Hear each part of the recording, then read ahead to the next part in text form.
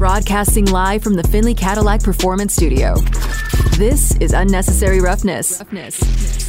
You got to score points to win. You can't win without scoring points. Touchdown Raiders! He went right through the line and gives Vegas a touchdown to extend the lead. Unnecessary Roughness on Raider Nation Radio, 920 AM. Here's your boy Q.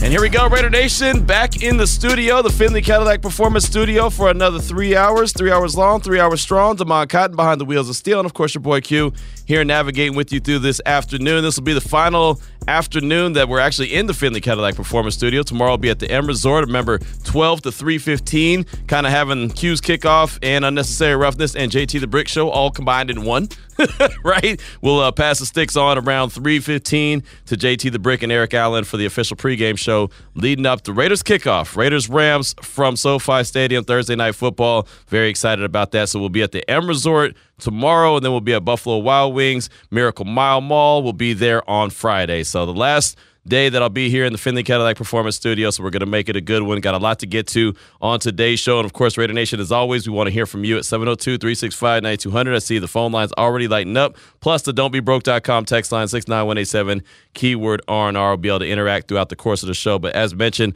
plenty to get to on today's show. Coming up about 2:40, Ryan Dyrud, LA Football Network. He joined us last week to talk about the Chargers. He'll join us to talk about the Rams, get us another update on the Los Angeles Rams. And there's some news when it comes to the injury report when it comes to the Rams. Also news when it comes to the injury report and the Raiders. So we'll go over the injury report in just a little while. But Ryan Dyrud will join us at 2:40 to talk about the Rams. Dip a little bit into Baker Mayfield. I'm not really going to look into him too much. I mean, we had a fill over our conversation on Mayfield yesterday, so we're not going to spend a whole lot of time with him the rest of today or tomorrow, and then we'll just see what happens on Thursday. But Ryan Dyrud, again, LA Football Network, will join us at 2:40. At 3:30, Paloma Villicana, Fox 5 Sports. She'll join us to talk all things UNLV. And let me just pause right there as Damon is rocking his UNLV hat. He's got his Raider Nation Radio 920 T-shirt on. So you heard it, Barry Odom. He is the new head coach of UNLV. We had his official press conference airing on our sister station, ESPN Las Vegas, earlier today. There was also a reaction show with Steve Cofield and JVT. And what do you think, man? What did you think when you heard the first of all, did you listen to the new head coach of the Rebels? No, I was at Media Day for UFC 282 and also Power Slap as well. Power Slap? Yeah, the Media Day. I don't power slap any of those cats.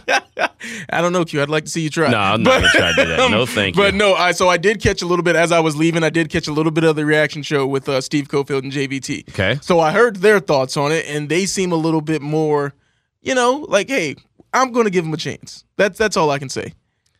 That's all I can say. So you're still not convinced that he's going to be a decent coach? You're still on the fence with this? No, I'm on the fence of, hey, we got to see. No, every coach has to prove themselves. Exactly. I want to know at 2:03 what your temperature is on Barry Odom. Are you feeling okay about him? I'm feeling okay. I've come down since yesterday. Yesterday I was hot because you called me out in the tweet, and it's like, because he's never heard of him. And you hadn't exactly. And that's one of.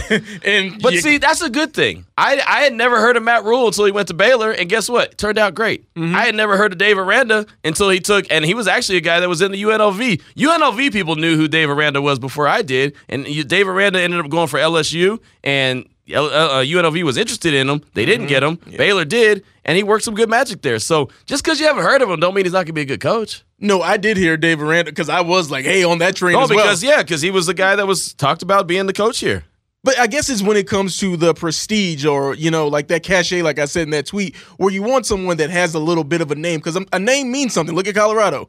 I'm not saying you got to go out there and get Deion, but it's just when it's sometimes the splashy hire, even if it doesn't work out, it gets the fan base excited. Okay. All right. Well, we'll talk to Paloma Villicana. I'm sure you'll have a lot of questions for her. She was all over this from the very jump, from the minute that he was announced and the name started rolling out. She was one of the first ones that went out and confirmed that he was the hire, and she was there today for the press conference, so she'll have her thoughts. She'll join us at 3:30 to talk all things UNLV. I'm interested to see what Damon has to ask Paloma about Barry Odom, the new coach at UNLV. I'll tell you, when he sat down with Steve Cofield and JVT, I thought dude was spot on, right? And I know that it's just winning the press conference. I get that, but he sounded He sounded like he was ready to take on this challenge, and it sounded like this is a place he wanted to be, and there's something to that. There's something to be going somewhere where you want to be as opposed to just going somewhere where they hired you. Because you can go, anyone can get a job. I can get a job anywhere, but I wanted to be here in Las Vegas, and so I'm going to put more into it than I would if I just was like some other station that decided they were going to give me a little bit of money and said, hey, Q, you want to come work here? Yeah, okay, because I want to get out of where I'm at. But this is where I want to be. So when you want to be somewhere, you get a little bit more excited, get a little bit more energy, and put a little bit more into it. So I think he wants to be here. I think that's a big deal. Yeah. Also, a telling thing. I didn't hear it in the press conference, but Paloma put it in a tweet where the president or the AD said, "We want to bring in people who are going to embrace the community." That was a part of the tweet. Yeah. And to me, that was a real hint about the people and the coach that they brought in embracing the community. Right. I mean, and let's not beat around the bush. The last guy didn't. Mm-hmm. I mean, let's just be honest about it. Okay, the last guy didn't, right? Speak honestly. Okay, good. You know, I mean, there was a lot of questions about, just him and the way he interacted with a lot of different people. Sometimes it was fair criticism, sometimes it was unfair, but the word was out there. And so when you have that bad, that bad kind of, publicity, I guess, following you, it leaves a bad taste in some people's mouths. So Barry Odom has an opportunity to do exactly what he said, embrace the community. I got a big-ass stadium they play in Allegiant Stadium, right? And you see what it looks like. You've been to plenty of UNLV games. You see what it looks like when it has UNLV fans in there. It's not represented very well. Yeah. His job is not only to get that football team where it needs to be, but it's also to get the fan base fired up again about the team and get them out there. And winning will do that. Yep, that's all I want, because I'll say this story and it means absolutely nothing, but it means something to fans. I ate wings with Tony Sanchez once. But it's just that's the previous UNLV coach before Marcus Arroyo, for people who don't know. But when it comes to embracing the community, being out there and people actually wanting to get behind the head coach speaks a lot. That's the point I'm making. Right, no doubt. So Paloma Villicana will join us at 3:30. We'll talk all things UNLV and the new hire, which is Barry Odom. And we'll talk a little Running Rebels as well, as they're one of 10 undefeated college hoop squads left in the country, and they're playing tonight at the DLC right there in Henderson, the Dollar Loan Center. So should be a fun game right there. Hawaii's coming in, so it should be Hawaii. It will be Hawaii and UNLV at the DLC. So that should be fun to see how that shakes out. So we'll talk about all things UNLV athletics at 3:30. 4 o'clock, the voice of the Silver and Black, Jason Horowitz, will join us as he prepares to get on a plane and head to L.A. and get ready for this game. And, of course, him and Lincoln Kennedy will do a fantastic job. After I pass the sticks on to JT the Brick and Eric Allen, they'll pass the sticks on to Jason Horowitz and Lincoln Kennedy for the official, the official call of the game for Thursday Night Football, Week 14. I can't say that enough, because it's just like, man, it's already Week 14, but that's exactly what it is. So Jason Horowitz will join us coming up at 4 o'clock. We also have some locker room sound that we need to get to with Meek Robertson, Isaiah Polomoa. Also will be some guys that you hear throughout the course of the show. So now that you know the guests that we have, Ryan Dyrud, 2:40, Paloma Villicana, 3:30, Jason Horowitz at 4, and, of course, Meek Robertson, Isaiah Polomoa. You'll hear from them as well. Let's go ahead and jump into the opening drive. The opening drive of Unnecessary Roughness on Raider Nation Radio 920 is brought to you by Southern Nevada Chevy Dealers, home of the Chevy Silverado, the strongest, most advanced Silverado ever. And really, before we get involved into the opening drive, I want to go over the Raiders injury report for today, which is basically like a Friday if it was a regular week, and we'll find out about more actives and inactives about 90 minutes before kickoff. But there's a few guys that are out for the Silver and Black. So I want to go over the injury report really quickly, and I think the one with the biggest names out for the Raiders tomorrow is quarterback Rock Ya-Sin. He had a knee injury. He left the game on Sunday with that knee injury, did not return, didn't participate Monday, Tuesday, or today in practice. He's actually someone that I asked head coach Josh McDaniels about earlier today at the Intermountain Healthcare Performance Center, him and Andrew Billings, and he said, well, we'll give it a go. We'll see what they look like, and we'll make a decision later on this afternoon. Well, they made a decision that both him and Andrew Billings are both out for the game tomorrow. So no Rock Ya-Sin. I think that's a much bigger deal than Andrew Billings. You saw what the defensive tackles were able to do last week without Billings, so I think that they'll be okay. But Rock is a guy that's played pretty decent, right? He hasn't been as great and lights out as some people, kind of make it seem. But with the return of Nate Hobbs and the fact that they're able to play that man-to-man coverage, that's something that Rock is able to do a lot better. Be able to get physical at the line of scrimmage. So not having him out there, I think, is going to be a big deal. So no Rock Ya-Sin, no Andrew Billings. Both those guys have been ruled out officially by the Raiders for tomorrow's game. Also, Jesper Horsted, the tight end, been dealing with a concussion. He is still out. And then also Jayon Brown. He left the game on Sunday with a hand injury, and he has been ruled out for Sunday. And that's unfortunate as well. He's been injured a lot this season. I actually had somebody on Sunday. It was so funny. Jayon Brown had made a play, and he's a good linebacker. Remember, he was one of the guys that we were excited about heading into the season. I thought that was a good free agent acquisition that the Raiders had, but he's been injured so much, and so he hasn't really been able to do too much at all. But he made a play, and I don't know what play it was, but he did something happen. He made a play on Sunday, and I was like, oh, great, great play by Jayon Brown. And someone tweeted at me, it was like, yeah, you never give him any credit. And I was like, what are you talking about? Like, Q never gives him any credit. I was like, what do you mean? And I remember it was so funny because it's like he said something about, well, one of the best cover linebackers that the Raiders have is not playing. I was like, he's injured, right? I mean, he was hurt. He had a hamstring injury earlier. Now he's got a hand injury. I mean, it's just, unfortunately for Jayon Brown, he's been injured quite a bit. I think he's a really good linebacker. But if he's not playing, he can't do anything for the team. Just that simple. And also, something that where his absence will be missed is also Luke Masterson. Not to take shots at him, but there were some moments in that Chargers game where it was just, that inexperience showing a little bit. Looking in the backfield too much while Austin Eckler's creeping out for, a sizable gain, not nothing like that that's breaking the back of the Raiders, but man, a more experienced linebacker. I remember exactly what play you're talking about. Would have had their eyes on Austin Eckler there. Because and that's what's funny when coaches always say just do your job. He was trying to make a play instead of doing his job, right? I mean, Eckler was the guy he was supposed to make sure wasn't able to leak out like that. He was on top of him, and instead, like you said, he had that one quick look into the backfield trying to make a play, and then boom, Eckler got the ball, and it was like a 16-yard gain. It was a pretty big deal. And I remember that exact moment. I don't remember what quarter it was or whatever, but I remember that exact moment. I looked over and Amber Theo-Harris was sitting right next to me. I was like, you got to do your job.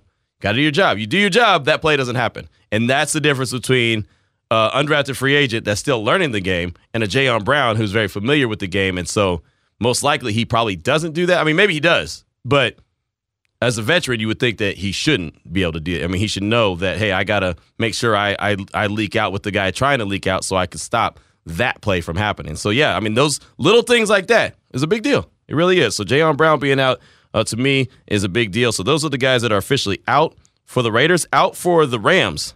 And I think the one person that everyone's paying attention to is Aaron Donald. He is officially out.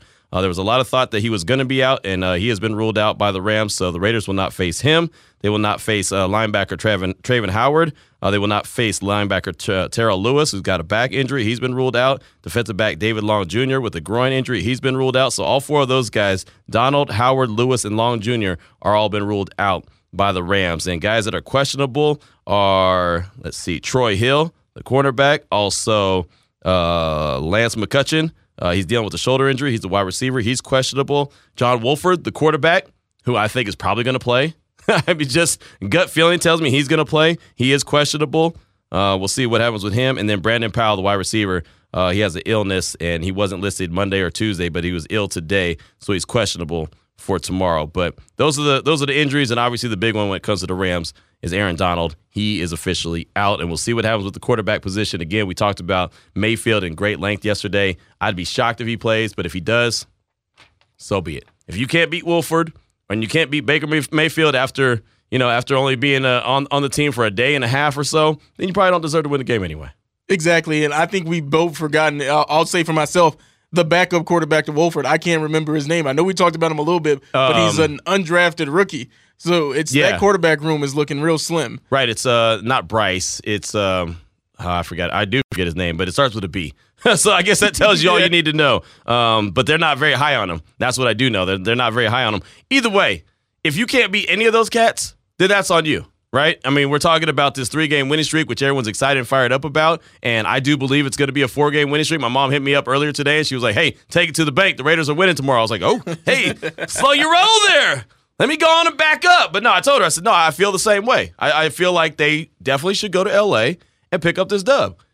If you have Baker Mayfield, a game or a day and a half on the roster, you have Wolford who's dealing with injuries, and you have a guy that we can't even remember his name as the third quarterback. And again, it starts with a B. I want to say it's either Bryce or Bruce. I don't know. Now that I say it, I'm completely wrong.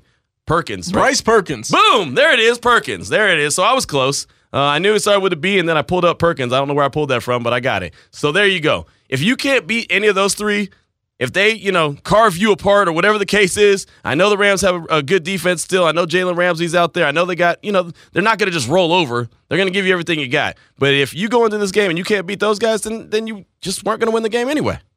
It's just that simple. It's just that simple. So there you go. There's the injury report for the Silver and Black and for the Rams. We'll tweet that out in a little bit at your boy Q254 at RNR 920 AM if you want to give it a look as well. So we do want to hear from you throughout the course of the show. 702-365-9200. Don'tBeBroke.com. Text line 69187 keyword RNR. This is the question I want to throw out there, though. I feel like Josh McDaniels has matured and grown as a head coach and as a play caller so far throughout the course of the season. And what I mean by that is he had all these weapons that he had to try to figure out how to make work at the beginning of the season. We know how it all shook out. Waller hasn't been available. Renfrow hasn't been available. Both those guys on IR. So I feel like he has learned his team really well now. And he knows that what he was planning on doing is something that he can't do, right? Okay, this is what I was going to do, but this is what my personnel tells me I'm going to do. And we talk about that with coaches all the time. Guys that are so stuck in their way that they can't change who they are. I think Josh McDaniels has changed his game plan. I think he changed his approach. And instead of trying to make the players fit with what he wanted to do, he's now fitting with what the players do best, right? And that's why I think you see a heavy dose of Josh Jacobs. I think you see a heavy dose of play action pass, and you see a heavy dose of getting Devontae Adams the ball. When Darren Waller and Renfrow return, whenever that is, and I really don't even care when it is, not disrespectful to them, but it's just like you have to worry about the players that are on the field, right? You don't worry about the guys that aren't available yet. So when they do return, though, then Darren, this is how we're gonna fit you in with what is going on now, right? I mean, because the base is there. It's almost like a base defense. You have the base defense. Now, how do you evolve off of that? So Darren Waller will be a piece that's brought in. Hunter Renfrow is a piece that's brought in, but it doesn't have to be force-fed, right? It doesn't have to be all this great thing. Like, you have the main steak. You got the bone-in ribeye, right? You don't have to have the best side dishes. You just have to have complimentary side dishes. And I'm not trying to say that they're only compliments because I think that they're better players than that. But you don't have to force them into being stars immediately, right? You could just blend them in, just kind of blend it in with what's going on and then evolve your offense from there. I think that Josh McDaniels has learned how to do that. So I ask you, how much have you seen the growth from Josh McDaniels from week 1 to heading into week 14? And are you in agreement with me? Because if you're not, that's okay. You don't have to be. You can say, no, I still don't think the play calling's very good. To me, the last 2-3 games, I thought the play calling's been great. I really have. There's always going to be a play call that you're not going to like. There's always going to be a play call that I'm not going to like, but we're not pushing the buttons. But I feel like the rhyme and the rhyme, the rhythm, the reason is all there. And at times, I felt like it was, okay, that play didn't work. Let's go with this play. All right, this play didn't work. Let's go with this play, right? And I know it's not how he came up with them, but that's what it felt like. So to me, I feel like everything has evolved. What have you seen from head coach Josh McDaniels? I agree with you just about 100% when it comes to I would like to say I know other people on the station have made this point as well, just trying to outsmart the room when it comes to the play calling that he's actually making, where you say, hey, in this situation, this is the play that he thinks that the team should run, instead of, hey, it's 3rd and 5. Forget about what you think will be best in this situation. You got Devontae Adams. Try to get him the ball. That should be the go-to option for, by example, this 3rd and 5 play. Yeah. Instead of what you have cooked up, like the perfect scheme for this. Just get Devontae the ball. And I do think that you're spot on when you say, hey, he's worked more at, hey, let's just do what we do well. And you mentioned those other players coming back. Hey, Darren Waller, hey, look, this is what Foster's been doing in your absence. Right. And it's worked pretty well. Yeah. And we all can say you're a better player than Foster Moreau, so it should just work out even better for you. Exactly. But it doesn't have to be like force. Yeah. And when the first game of the season in LA against the Chargers, it was like, all right, you got Adams, you got Waller, you got Renfrow, you got Jacobs. Make it work. That's hard. You want to feed everyone. You want to make sure everyone's involved. You want to, make sure that someone's not feeling some kind of way because some guy gets more targets. You want to try to work all this different magic, but it's hard. And oh, by the way, you got a quarterback that doesn't really know the playbook either. So he's trying to figure it out. And he's trying to divide the passes up and the targets up. And it's just, I think it's not that as easy as it looks. It's not Madden, right? If you get a team like that on Madden, you're like, oh, look out, you ain't stopping me. Oh, you want to cover Devontae? All right, I got Waller. I got Renfrow. That's how we talked about it leading into the season, like it was going to be that easy. That's not that easy. It's not that easy to put all that together and make it work immediately. Some teams have had success trying to do that. Others haven't. The Raiders have slowly worked their way into it, and by force, because these guys were injured and unavailable, they had to figure it out without the luxury of having all of them at one time. And I think, honestly, that's helped figure out how to get it done. Again, it established a base. Now they can make that base grow. And when they get those guys back, it can really grow, right? Yeah. But it doesn't have to be forced to be, some monster machine, because it already looks really stinking good. The Raiders are putting up 25, 26, 30 points a game without Waller and Renfro. It can be really an awesome offense, but it's all got to come together. And I think the beauty of it is they don't have to force it to come together immediately, because what they have right there can win games. What they have can beat the Rams. What they have can beat the Patriots. You know what I mean? I'm looking at the schedule. They can do that. I'm not trying to count the wins before they happen, but I'm just looking at the schedule and saying there's not a team that I'm scared of as far as, the Raiders don't have a chance, even with who they have now. Forget Waller and Renfro if they never come back this season, right? They can win any of those games. And even San Francisco, where I thought, hey, that defense is so crazy, now with the quarterback situation, not worried about that either. Really not. I mean, everything's fallen into place right now for the Raiders to be able to be in their lane and not have to get uncomfortable and do what they do. But I'd love to hear from you. 702-365-9200. Also, the don'tbebroke.com text line is 69187, keyword R&R. Before we hit that, let me go ahead and get this tweet from Keith. He said, the play calling has gotten better because the players have executed the plays better. Had those bad play calls earlier been more successful, we wouldn't have talked about them. That's a good point, Keith. That's a good point. But a lot of the players that were executing the plays and that we were expecting to execute the plays at the high level, that was their first experience with it as well. So they're learning on the fly too, right? I mean, we're all still learning everything about what's going on with this team. We're learning the scheme. We're learning what the game plan is supposed to look like, what the team should look like. We're all learning. And those players are the ones out there trying to execute it. They're learning. The trenches have been a big help, offensively and defensively, right? We've had plenty of people call in and say the difference in the success that the team's having now as opposed to what it was the trenches. Defensively, the edges are getting home. The middle, the interior is getting home, right? They're getting some push. The offensive line has all of a sudden come together, right? I mean, it's hard to concentrate on being able to run the rock successfully and get the ball to all these different weapons successfully if Derek doesn't have any time and Josh has no holes. I mean, so again, players are playing better because now they're becoming one cohesive unit. But I still think that a lot of the play calling is it's a better rhythm now. It feels like it's a better rhythm, and it feels like, and Josh McDaniels has said this, like normally he has running back by committee. Josh Jacobs said, no, we ain't going to do that. I got this. And he had to evolve his game into, all right, he got it. Let's feed him. Let's give it to him. That's not easy for everyone to do. Some people are so stuck in their ways, and we talked about him. Remember when Paul Guenther was the defensive coordinator? He was hell-bent on doing it his way only. It didn't matter if you couldn't cover man-to-man a lick. He was going to have you in man-to-man, or whatever the case was. Whatever he wanted, you were going to do, whether you couldn't do it or not. And I used to use this as an example. I'm a radio guy. I'm a talker. I'm not a writer. It's like Paul Guenther would be like, Q, I want you to write. I want you to write Collins now in the RJ. But Paul, I don't write. You do now. Guess what I would have done? I would have failed, right? I'm a talker. I'm not a writer. Not illiterate, but I'm just not a writer, right? It's an art. There's an art to that.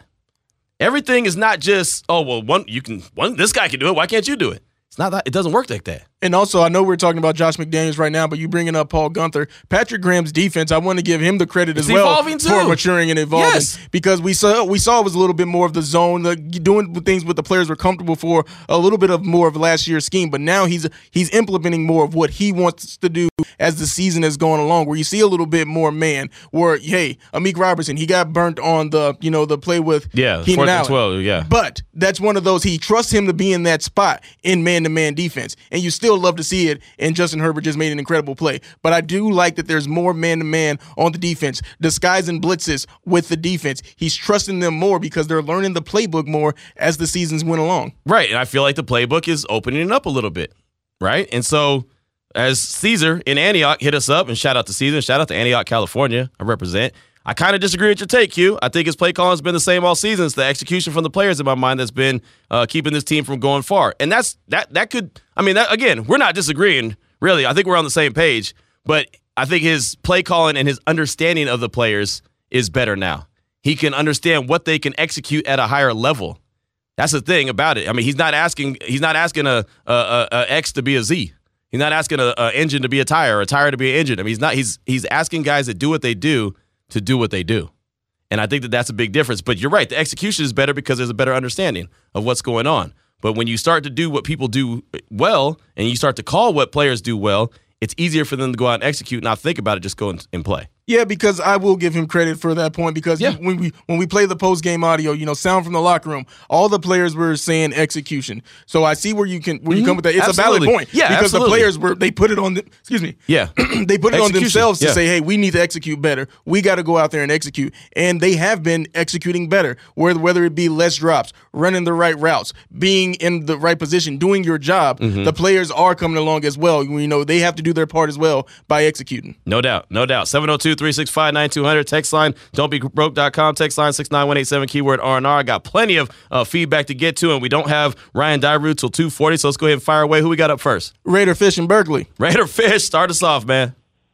Woo! Hey, I love it when we're on the same page because, I'm calling in to do my fish philosophy of the game and how we going to win. But part of what I was going to tell you has everything to do with what you just said, man. We got that ESPN working right now. So, number one, let me just answer your question. I'm going to feed into how I think we can win, possibly. In the beginning of the season, it looked like McDaniels was force-feeding a scheme and sacrificing what situations was given us. There was a few games where we determined to run the ball. We're going to run it, and we are overlooking some bits. And this last 3-game stretch when we're winning, I'm noticing that, we're going to use and take advantage of the situation.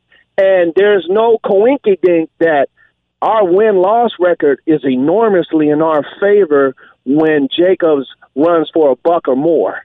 And what I noticed in these last 3 games that McDaniels is, I don't care when you get that 100-plus. Because the game itself will make sure you get those yards. So I'm noticing that maturation in allowing what scheme he wants to run, but but not per se in the first or second quarter. So I'm seeing adaptability. Case in point, we were up 2 touchdowns, and the old McDaniels, even though he's only been here a season, okay, we about to run it. No, man, he let Carr drop back and take a shot. And I noticed that he's being unpredictable. Look at the flea flickers and all the stuff. So, yeah, McDaniels is coming to his own.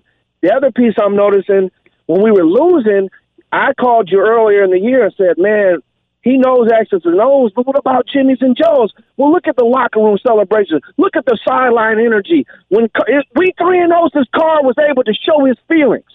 And that's not a coincidence. That's good coaching, letting your Jimmy and Joes be the Jimmy and Joes they are. The X's and O's will come. Now, let me get into what I think is going to happen for us to win. Number one, we need to rent 2 or 3 jug machines, okay, before we practice tomorrow, because turnovers, the ball is going to hit our defenders in the hands. I don't care who the QB is.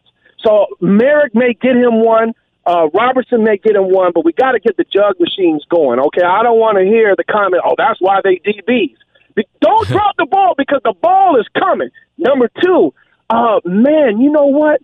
The Rams got two players that I think are what I call charitable dope dealers. In other words, they like to give up the rock, okay? Cam Akers is one of them. Let that dude be charitable. Let him get into his feelings. It's the holiday season, man. We about to have smoked lamb chops tomorrow, okay? Turnovers are coming. And trickeration. You think the flea flicker was working? McDaniels is the dude that was throwing the ball to Mike Vrabel I don't know how many times. Look for a halfback or receiver pass.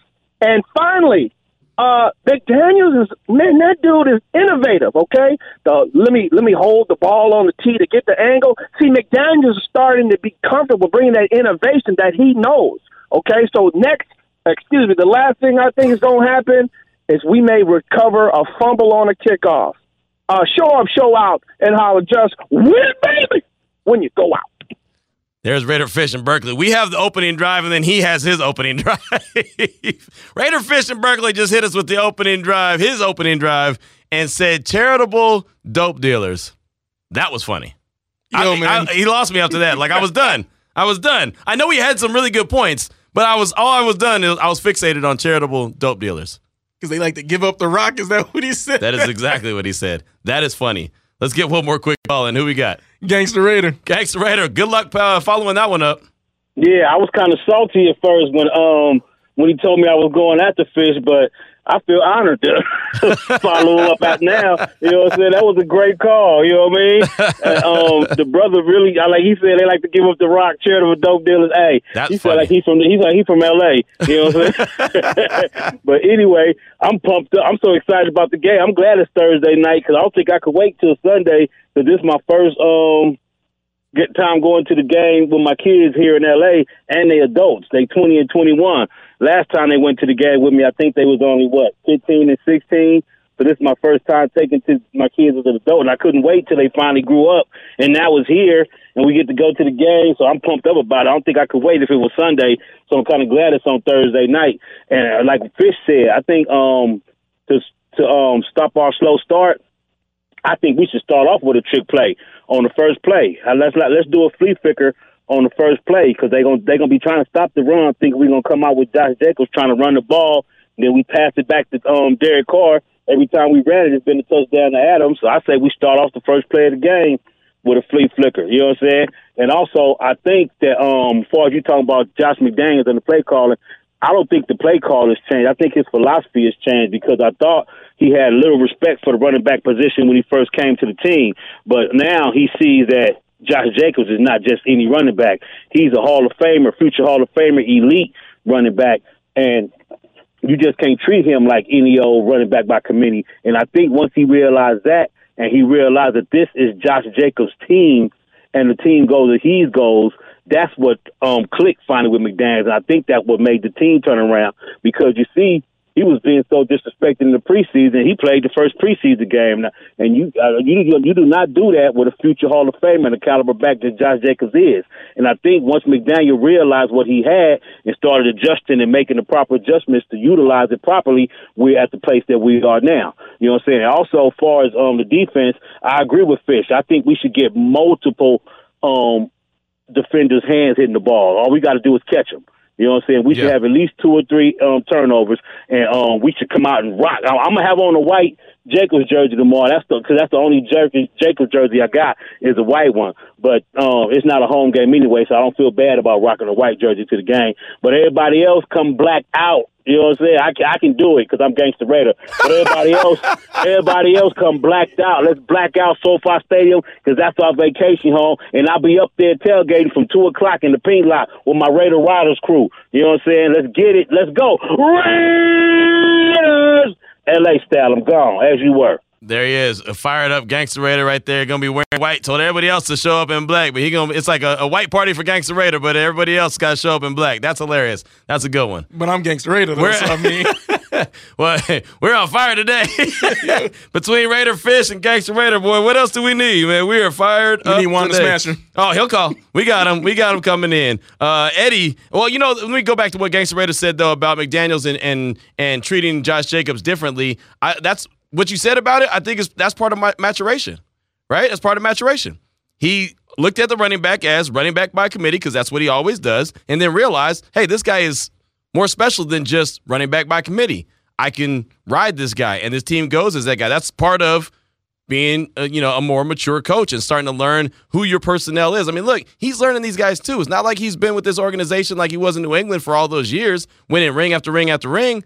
This is brand new for him too here. So as they're trying to get to know him, guess what he's doing? He's trying to get to know them too. So it always takes time to get to know who you have with you. Like me and Damon have been doing this show now for, almost 2 years. It'll be 2 years in July of 2023.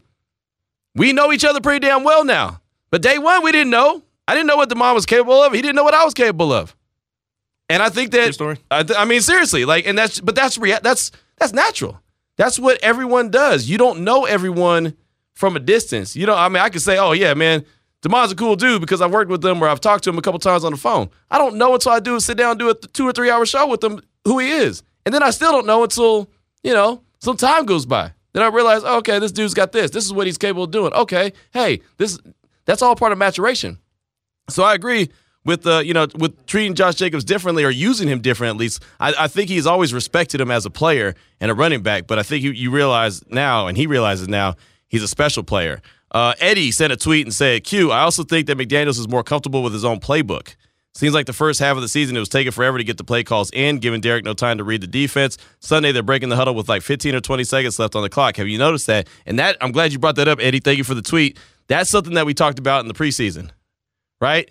We always said, man, the way that these play calls are getting in so quickly, that's good. You know, the quarterback's able to get to the line of scrimmage, do whatever he's got to do, and then, boom, be able to snap the ball instead of having to always 3, 2, 1, and you see Derek, hurry. Like, it's starting to be a better rhythm with the play calling. So, yeah, I definitely agree that is also part of it, which also, you know, you're talking about getting more comfortable with his own playbook. That's also part of the maturation. You know, again, these players can do what? This player could do this. Okay, hey, it's 3rd and 5.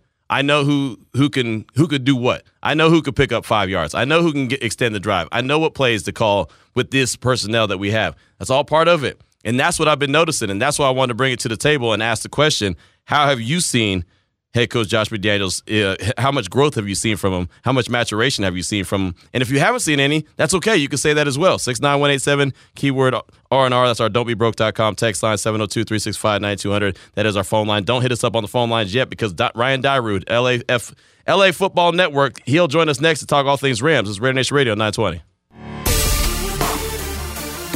That was the opening drive of Unnecessary Roughness here on Raider Nation Radio 920. Brought to you by Southern Nevada Chevy Dealers, home of the Chevy Silverado, the strongest, most advanced Silverado ever. You're listening to Unnecessary Roughness with your boy Q on Raider Nation Radio. Ryan Dyrud, LA Football Network, should be joining us in a matter of seconds to talk all things Rams. Got a text on our don'tbebroke.com text line at 69187, keyword R&R, talking about McDaniels and his growth. 707 said, I'm not giving McDaniels too much credit for these wins just yet. There were some very questionable calls in Seattle that would be glaring if it was an L. Going to take a playoff berth to make up for the early season faults, in my opinion. That's fair. That's fine. Again, I said there's going to be questionable calls, questionable, decisions in every game. We're going to pick those apart. I know there's plenty of calls that I look back at and say, yeah, I don't know. But it just seems to me like he's a lot more comfortable and a lot more, he's grown, I feel like, as a play caller with the players that are around him. That's really kind of my main point to the whole conversation. But keep that feedback coming. We appreciate that. Again, the don'tbebroke.com text line is 69187, keyword R&R. Joining us now on the phone lines from the LA Football Network is Ryan Dyrud. And Ryan, thanks so much for your time this afternoon. We definitely appreciate you. And we know the situation with Aaron Donald. We know the situation with the quarterback position and Baker Mayfield being picked up off waivers. But one area of that team that is still really good, even without Aaron Donald out there, is still that defense. What have you seen from that defense, even though the Rams are, currently on a 6-game losing streak? Hey, guys. Yeah, thanks again for having me on. Really appreciate it. But, yeah, it's been kind of, don't ask the fan base because I think they would say differently, but just statistically and in terms of where this team sits, the defense has definitely been the bright spot of this team. And, they've got a lot of young players on that back end outside of Jalen Ramsey. A lot of rookies are playing in that secondary. They've gotten some great linebacker play from Bobby Wagner and Ernest Jones. And the D-line, which usually is the strongest part of the defense, but outside of Aaron Donald, has actually been a little weaker this year. Mm-hmm. But they've still been able to keep this team in games, and even now a 6-game losing streak, outside of one of them, they've pretty much been in almost every single game. So definitely the defense has been kind of a bright spot, and Raheem Morris is probably going to be a head coach next year, I bet. Yeah, and I was looking at that last game they played against Seattle, and the Raiders, it took overtime for the Raiders to beat Seattle. And I'll tell you, man, the Rams were in that game, even winning that game, and it was a dogfight. And obviously Seattle ends up winning, but it really stood out to me that these guys, even though they're on a 6-game losing streak right now, there's no quit in them. Well, I think we talked about this on our show, Q. I think the last 2 weeks against the Chiefs and the Seahawks have been Sean McVay's best coach games this season. And, that's without his starting quarterback, without a star receiver, without a running back, without, some tight offensive line. Obviously, everyone knows that.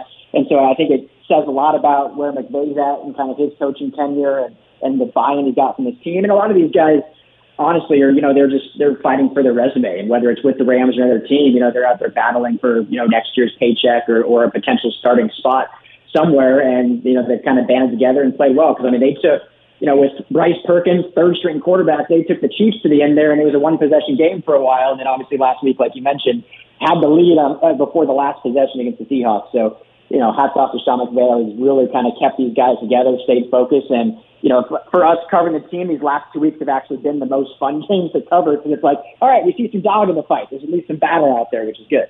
What have you seen from Bobby Wagner? I mean, he's a guy it was a big surprise that, Seattle let him go. I guess it was a surprise, maybe to people on the outside like me and not people in Seattle. But I feel like he's really got some juice still left. And you mentioned him earlier that he's been playing really well. What has he been doing? Is it part of him why this team is stuck together? Yeah, so it's kind of up and down with Wagner and not in a bad way. I still kind of, and this was my opinion kind of back when they signed him, I don't think he fits particularly well in this system. To me, he's a much more, he's great. He's going to be a Hall of Fame and one of the best backers we've seen, but to me, he fits better in a very, box backer that can really just be a GPS of the football, take run ball carriers down, which he's done great at for the Rams, but in this system, they ask backers sometimes to be great in space and in coverage, and I just don't think that's his forte, and where sometimes he can kind of get lost in space. But great leadership, outside of Aaron Donald and Ramsey, you could even argue he's ahead of those guys in terms of leadership, a little more outspoken. He's a SoCal guy originally, being down here playing in the IE and stuff. So, but he's been great for this defense, and I know Raheem Morris leans on him heavily. He's got the green dots and never comes off the field, and he's a guy that has learned stuff, and he's been great for this team overall. There's just some scheme fits that aren't the best, but, a player of his caliber is still going to be one of the best players in the field regardless. Talking all things Rams right now with Ryan Dyrud from the LA Football Network here on Raider Nation Radio 920. Damon's got one for you. Yesterday, we talked a lot about Baker Mayfield and the potential if he plays in the game, but a quarterback who may get the start, Bryce Perkins. Can you tell us a little bit more about his game? Yeah, we're out here already making T-shirts, Let Baker Bake out here. So excited to see what could potentially happen. But, Perkins he's a fun quarterback, out of Virginia, extremely athletic. And this is not, it's going to sound disrespectful, it's not meant to be, but he doesn't have the arm talent to be an NFL QB, but certainly can do stuff that is, keeps the game going. And he was a starter against Kansas City, and he kept these Rams in that game. Now, they obviously didn't get a high point total, but they were able to move the football and do some fun things. And what's been kind of the bright spot, guys, of these younger quarterbacks, these backups, Walford starting last week and now Perkins getting a start and potentially another, is that we're seeing some of the other receivers that this fan base has been clawing to see. One forgotten name, Tutu Atwell, former second-round pick, but because those guys practice together more in practice, there's that connection and familiarity there. So we've seen Tutu now last week had 6 total touches, 2 catches, 4 rushes, and there's, first 7 weeks of the season, he was a healthy scratch or didn't even get on the field. So that's been, I think, the really bright shining of seeing these other quarterbacks play. And Perkins, has that ability, and he's one of those guys that even without the great arm talent or the arm, strength of a Stafford, he can still wow you and excite you with certain plays he can do, which makes still for a fun football game that you probably know you're going to lose. Okay, so you mentioned that it still makes for a fun football game. What is head coach Sean McVay? Because we all know the profile, offensive genius, remembers every play that was ever called. But how has he been able to not shrink his playbook, but still make it digestible for these backup quarterbacks? Yeah, luckily Walford and Perkins have been here for quite some time. Perkins, I think this is his second or third year. Walford's been here, 2 or 3 or 4. So they, I think, are pretty well versed in this playbook. But you obviously are going to shrink stuff down just because the collective unit is not. I think there's literally like 2 starters left on offense, period, playing right now in this season, if even that. I think Higbee might be the only one currently, and they might be getting Brian Allen back at center. So, or Hayden Stan at right tackle, excuse me. But yeah, he's shrunk some stuff down, but he's also brought some stuff back that we saw in past years, some that we haven't really seen with Stafford, and some more boot rollouts that they did a lot with Goff, and they kind of got away with Stafford. Now we've seen a lot of those boots and getting the quarterback in space and kind of letting them just use their athletic ability and take a lot of the thinking out of the game, which I think he trusted Matthew Stafford to do because of his resume and what he's able to do from the pocket. But now it's like, Walford, Perkins, get out in space, use your athletic ability to, have some fun and just kind of throw the ball around the yard. And we've seen that a lot more these last 3 weeks. And, I'd expect we'll see it this week as well. And, we did our show last night, guys, and there's no credible source on this necessarily, so don't quote me, but we think we will see some Baker Mayfield this week, even though he would only be on the team for a very short amount of time. I'm running wild with it, sources say. But how's this offensive line look? Because you mentioned how they only have 1 or 2 starters from, I guess, an opening day. So what is this offensive line looking like? Looking like Max Crosby would probably have 4 or 5 sacks on Thursday. So I mean, it's tough sledding. The guys are playing hard. They're doing their best, but they lead the league. I think they're up to now 13 different offensive line combinations throughout the season. It's a new one every week, and then even in games, there's the new combinations because of injuries. So, it's a turnstile. Guys are battling, guys are playing hard, but I think that's why actually they've seen a little bit more success in moving the ball these last 2 weeks, because like I mentioned, getting the quarterback out of the pocket, getting them in space, because that pocket collapses very, very quickly and is not somewhere the quarterback wants to be, because unfortunately there isn't the talent, there isn't the the camaraderie, I guess I would say, or at least the compatibility because of playing together for instances of time, and there just hasn't been that since essentially week 1 when they started losing guys. So it's a tough group. They're fighting hard, but yeah, it's not one that is going to stop too many opposing defensive lines. Ryan, final question for you. As far as Josh Jacobs and Davante Adams go, they've got something really good cooking as the Raiders are on this 3-game winning streak. How do you think the Rams try to defend those two guys and not try to allow them to get off too much? Yeah, that's going to be obviously a tough unit. I think the Rams have done fairly well against the run. I mentioned Bobby Wagner and Ernest Jones as backers have been really well. Obviously, not having Aaron Donald certainly makes that less of a attainable goal. As far as Davante Adams go, Jalen Ramsey hasn't had a great season this year. I don't think it's getting talked about a lot, but since we cover the team obviously every week, he gave up that game-winning touchdown to Metcalf last week, and he's had other instances of doing that throughout the season. Still a very, very good corner. So I would expect him to be kind of shadowing Davante. But in this Raheem Morris system, you play a 2-high shell, kind of soft coverage, so you're not trying to give up that big play. So I definitely would expect to see a lot of yards for the Raiders, and, Derek Carr be very efficient with kind of the short passing game, getting Davante involved early and often in those short intermediate routes. And then we'll see if this Rams defense is able to kind of clamp down in the red zone, which they've done fairly well for most of the game. And unfortunately, the last couple of weeks, it's been that last ending drive where they haven't been able to hold up. But I would expect to see a lot of usage for both Jacobs and Adams, but we'll see if they get the big play or not. Ryan Dyrud is his name. LA Football Network is where he's at. And, Ryan, what you got coming out that we should be on the lookout for? Appreciate it, guys. Always got content every week. We do 8 podcasts a week covering all 4 teams. So make sure to check out LAFCNetwork.com. And I just got to say, before I get out of here, I mentioned I was in Vegas last weekend.